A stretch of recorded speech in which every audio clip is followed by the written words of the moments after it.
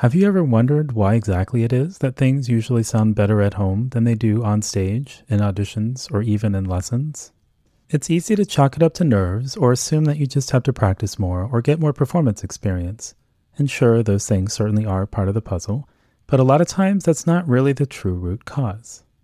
If you've been confused by the inconsistency of your performances, I put together a free 4-minute quiz called the Mental Skills Audit, which will help you pinpoint your mental strengths and weaknesses and figure out what exactly to adjust and tweak in your preparation for more consistently optimal performances.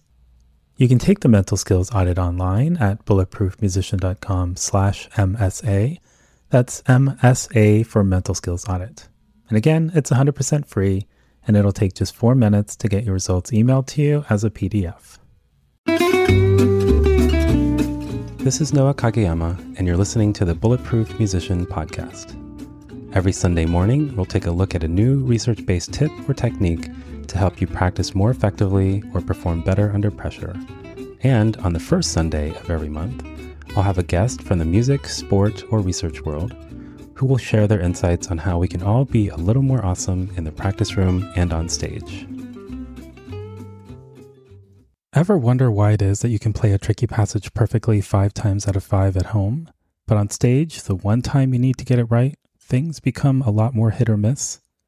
It can be tempting to redouble your efforts and aim for 10 perfect repetitions out of 10, or try to keep the notes in your fingers by playing the tricky passages over and over while warming up before a concert, or continue to play silently backstage until the very last moment before you walk on stage.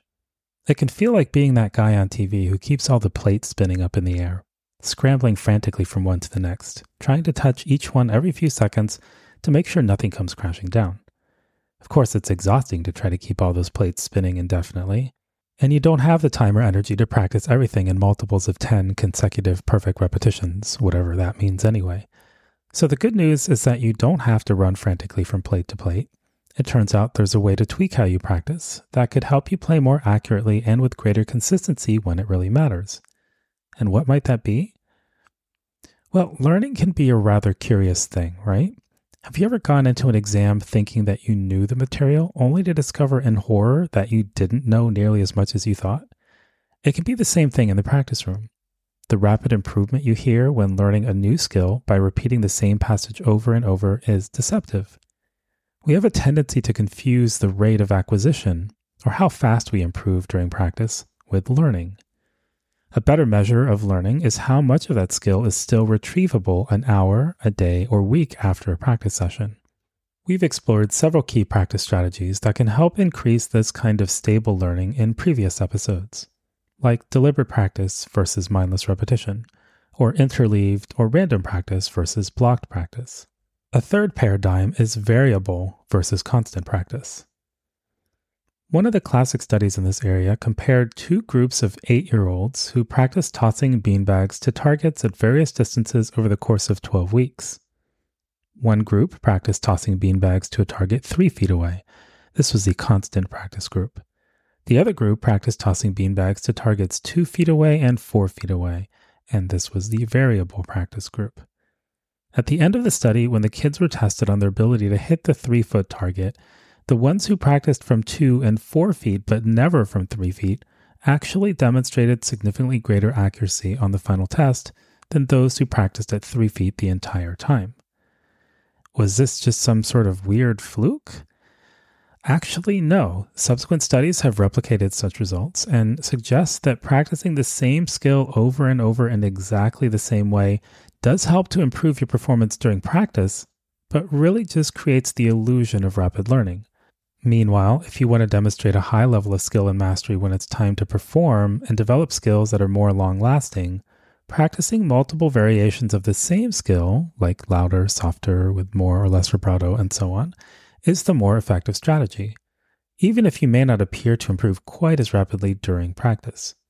Because ultimately, this variable practice approach appears to create more robust motor programs, which will enable you to be more flexible and play your best whether the acoustics are drier than you expected, or the pianist is playing slower than they did in rehearsal, or your hands are freezing cold. Okay, but how robust are these gains really? As in, how long do the benefits of variable practice last? In a 2006 study, 32 college students were asked to practice shooting free throws. Everyone started by taking a shooting test to establish a baseline of their shooting abilities. Then each participant went through a 90-minute training session where they either shot 160 baskets from the free throw line, that would be the constant practice group, or 160 shots from a number of different positions, which was the variable practice group. And would there be any difference between the groups? Well, when tested immediately after the training session, the constant practice group performed better than the variable practice group, which is no surprise, right? However, the researchers surprised the participants a year later by having them return to the lab for another test. And this time, the results were reversed. Despite not practicing free throws for a year, the participants who took their free throws from a variety of locations a year ago shot more accurately than those who practiced only from the free throw line. So what are we to do with this? Well, one key takeaway is to remember that rapid improvement can be deceptive, and that the progress you appear to make during the acquisition phase of a skill isn't necessarily a reliable indicator of how much deep, durable, retrievable learning is taking place. As Itzhak Perlman once said, things you learn quickly, you forget quickly. Doing lots of repetitions in a row might be satisfying and feel like you're putting in the time and making rapid progress, but don't confuse the temporarily high accessibility of the correct motor program with the underlying habit strength of that motor program. So instead of practicing with a metronome at just one speed, try practicing slower and faster than the target tempo, or louder and softer, with vibrato and without. The goal is a type of practice that neurophysiologist Nikolai Bernstein called repetition without repetition, where you change things slightly from one repetition to the next within a range of variations. Does this make practicing a little more challenging in the moment? Perhaps, but I think that's kind of the point, because this type of challenge will help you develop skills that can serve you well in any situation, not just when you're playing alone in the familiar comfort of your practice room. Plus, a little challenge can be good. I think you'll find that the particular kind of challenge provided by repetition without repetition actually makes practicing more engaging and more fun than regular old repetition. In fact, if you have difficulty staying focused in the practice room, it can be a sign that your practice strategies aren't keeping you engaged and challenged in the right sorts of ways. And if performances remain inconsistent and unpredictable, even as you're increasing your practice time, this could be related to a practice strategy mismatch as well. So if you've been practicing diligently but haven't seen the kind of progress you'd expect, it's not some personal failing or lack of ability, no matter what that voice in your head says. Try experimenting with strategies like variable practice and see if that starts to change your experience in the practice room and when playing for others. To that end, if you'd like to learn how to get more out of your daily practice and play more like yourself in any setting, whether it's lessons, masterclasses, auditions, choir practice, or informal gatherings of family and friends, you may be interested in the live online 4-week performance practice course that begins this week. You'll not only learn a bunch of new research-based strategies to help you practice more effectively and perform more confidently, but you'll also be part of a warm and supportive cohort of other learners of all ages and level of ability that will make it easier and maybe even a little fun to do more performance practice in teeny tiny doses. Registration for the last cohort of 2023 closes Monday at 11:59 p.m. Pacific Time. You can get all the details and sign up at bulletproofmusician.com/essentials.